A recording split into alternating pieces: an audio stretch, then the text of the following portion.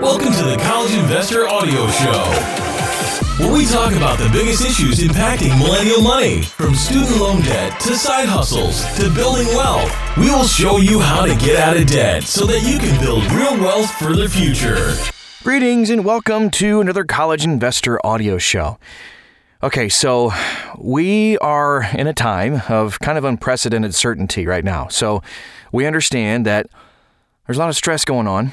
And today we're going to be talking about actually finding recession-resistant investments in the face of all this coronavirus craziness. Okay, so the global financial markets are still reeling from what WHO has called a pandemic. And the White House has also called a national emergency. On Thursday, the Dow Jones dropped 10%, its largest one-day fall since 1987. And then the First Federal Bank has even stepped in, injecting $1.5 trillion into the economy. Then, just this past Monday, the Dow Jones had its worst day ever with a 13-point drop.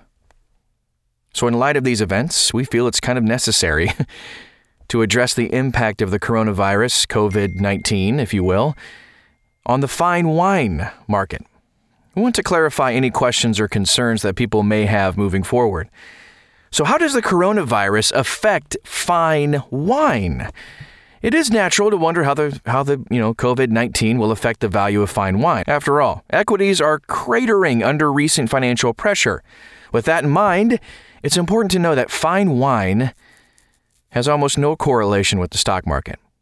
Even in the most turbulent economic periods, fine wine manages to march on unscathed. Take the Great Recession in 2008, for example. Stock prices plummeted 52% as people created a run on the money market funds. The price of fine wine, though, it had a single-digit dip of 9%. What makes fine wine recession-resistant?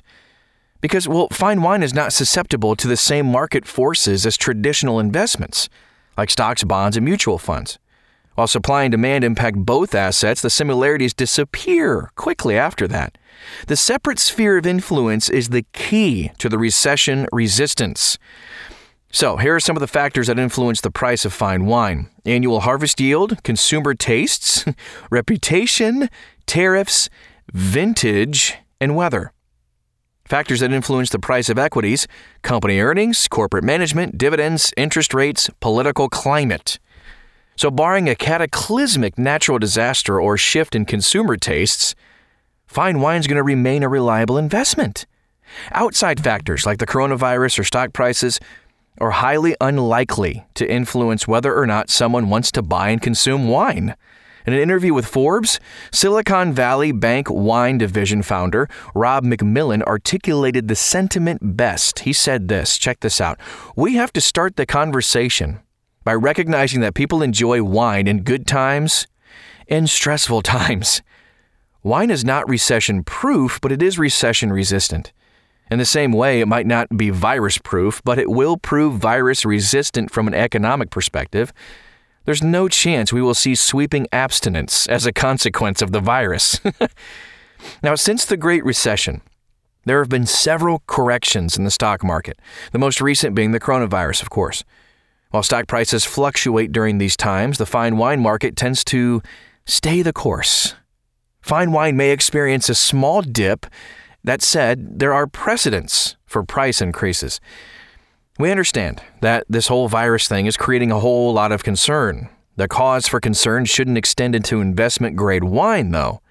It's why fine wine is one of the few recession-resistant assets that can safeguard investors from the economic storm. So here are the economics of fine wine. Again, fine wine does not play the same rules, doesn't play by the same rules as traditional equities. For starters, wine has a fixed supply. Once the harvest is over, that's it. A winery cannot produce more wine for that vintage, even if it's a smashing success. That supply will only decrease with time because investors will drink the wine. Even if the demand remains constant, the scarcity will drive up the price, barring a significant change in one of the factors mentioned before.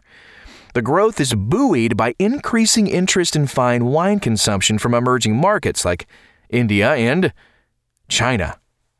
As Rob McMillan suggested, The coronavirus will not diminish people's interest in wine. While the outbreak is far from ideal, of course, people should not expect to see a meaningful change in consumption habits. The same cannot be said of the stock market. The coronavirus has created a domino effect through fear, panic, and uncertainty, all things that investors want to avoid. As a result, many people are selling their stocks to minimize their losses and get their money into safer investments. Air quotes there. As a result, American investors have lost $3 trillion in wealth. Fine wine versus gold during recessions. It's worth taking a moment to talk about gold. The odds are that when investors think of safer, air quotes again, physical assets, they think of gold. That inclination is not without merit, though. Gold handily outperformed the S&P 500 from December 07 to June 09. Historically, gold has had an inverse relation with the equity market during times of crisis. That correlation, though, is not stagnant. Gold's recent performance suggests a positive correlation with the stocks, thus weakening its reputation as a risk hedging investment. The coronavirus-induced recession is a perfect example of this. The United States saw the first COVID-19 death on February 29th. In the following days, Florida and California declared states of emergency. Public and privates closed, and major corporations imposed travel restrictions on employees. Gold, which had traded at $1,697 per ounce on March 2nd, fell 11% in a week. There are other examples of gold's increasing correlation with the market. During the 2018 U.S.-China trade war, gold showed a 0.69 correlation, which means almost 50% of the variance between the two is correlated. Mathematicians would call this value statistically significant. Fine wine, however, had a negative correlation. Wow, coming in at minus 0.55. Gold is losing its luster as a portfolio diversifier. Its increasing correlation with the equity market fails to protect investors, despite its safe haven reputation. Additionally, the price of gold has more than quadrupled since 2000, far outpacing the reasonable demand for the physical product. All right, so long-term appreciation in the face of this immediate panic. The key words there, long-term. It's unclear how long this virus is going to last. China is returning to its new normal after roughly 50 days. All countries, though, are not as well equipped or proactive when it comes to treating COVID-19. While the immediate financial world is in upheaval, fine wine is a long-term investment. It's not something people day trade like stocks to make marginal capital gains. Investors do not have the pressure of time when selling wine. That is, in part, because wine gets better with age. All grapes have a compound called tannins. The organic substance is in the seeds, skin, roots, and leaves of the grape. While the quantity of tannins varies based on the grape varietal, they are present in every wine to some extent. Tannins have a bitter and astringent taste. Over time, though, they break down, which makes a wine smoother and more balanced. It is one of the reasons why wine producers put so much emphasis on proper and extended aging. To reap the benefits of aging, investors will likely need enough patience to outlast the 2020 flu season. Historical performance of fine wine during recessions. Let's take a look at that. So predictions are challenging, to say the least, and the coronavirus only adds more uncertainty to that equation. The best way to understand what the future holds is to look at the past.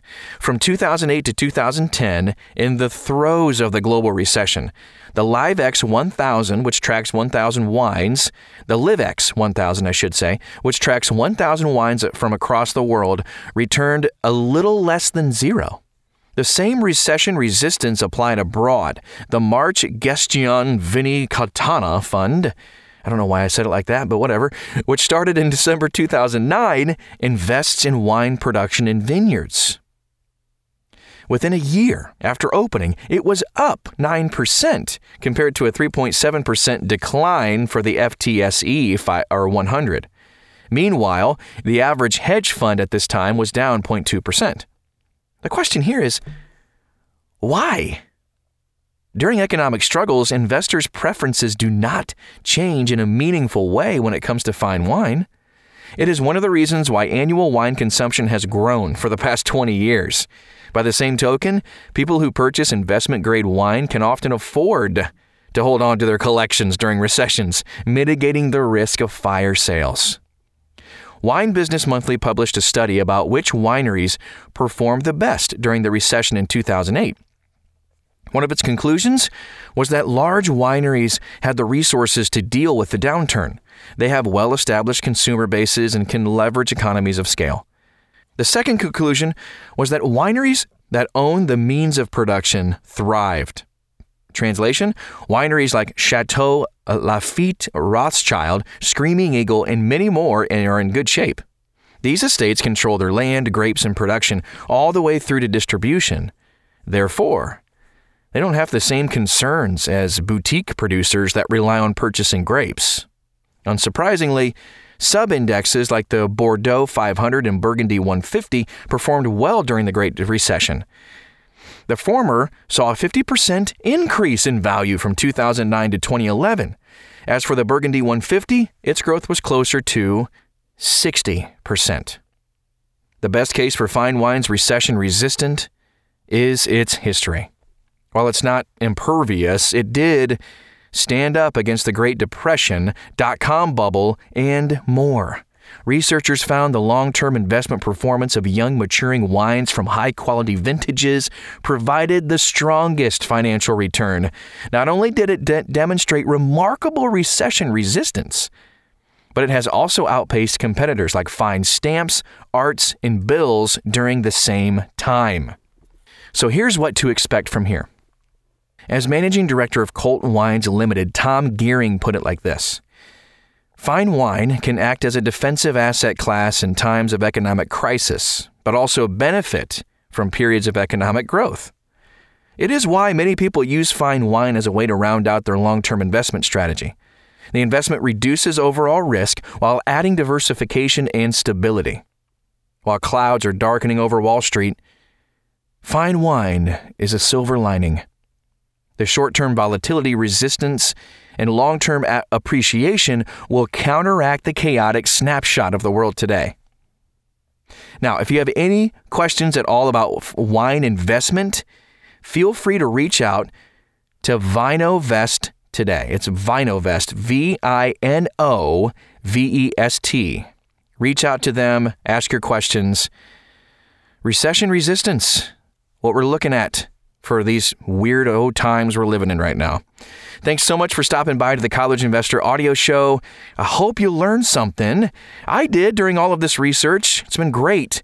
And now go invest in something. I know it's scary, but maybe some fine wine? I don't know. We'll talk to you again soon. If you have any questions on anything else investing, it's all for you at thecollegeinvestor.com. You can even see more links, resources, and so much more stuff from the podcast today. Again, it's thecollegeinvestor.com.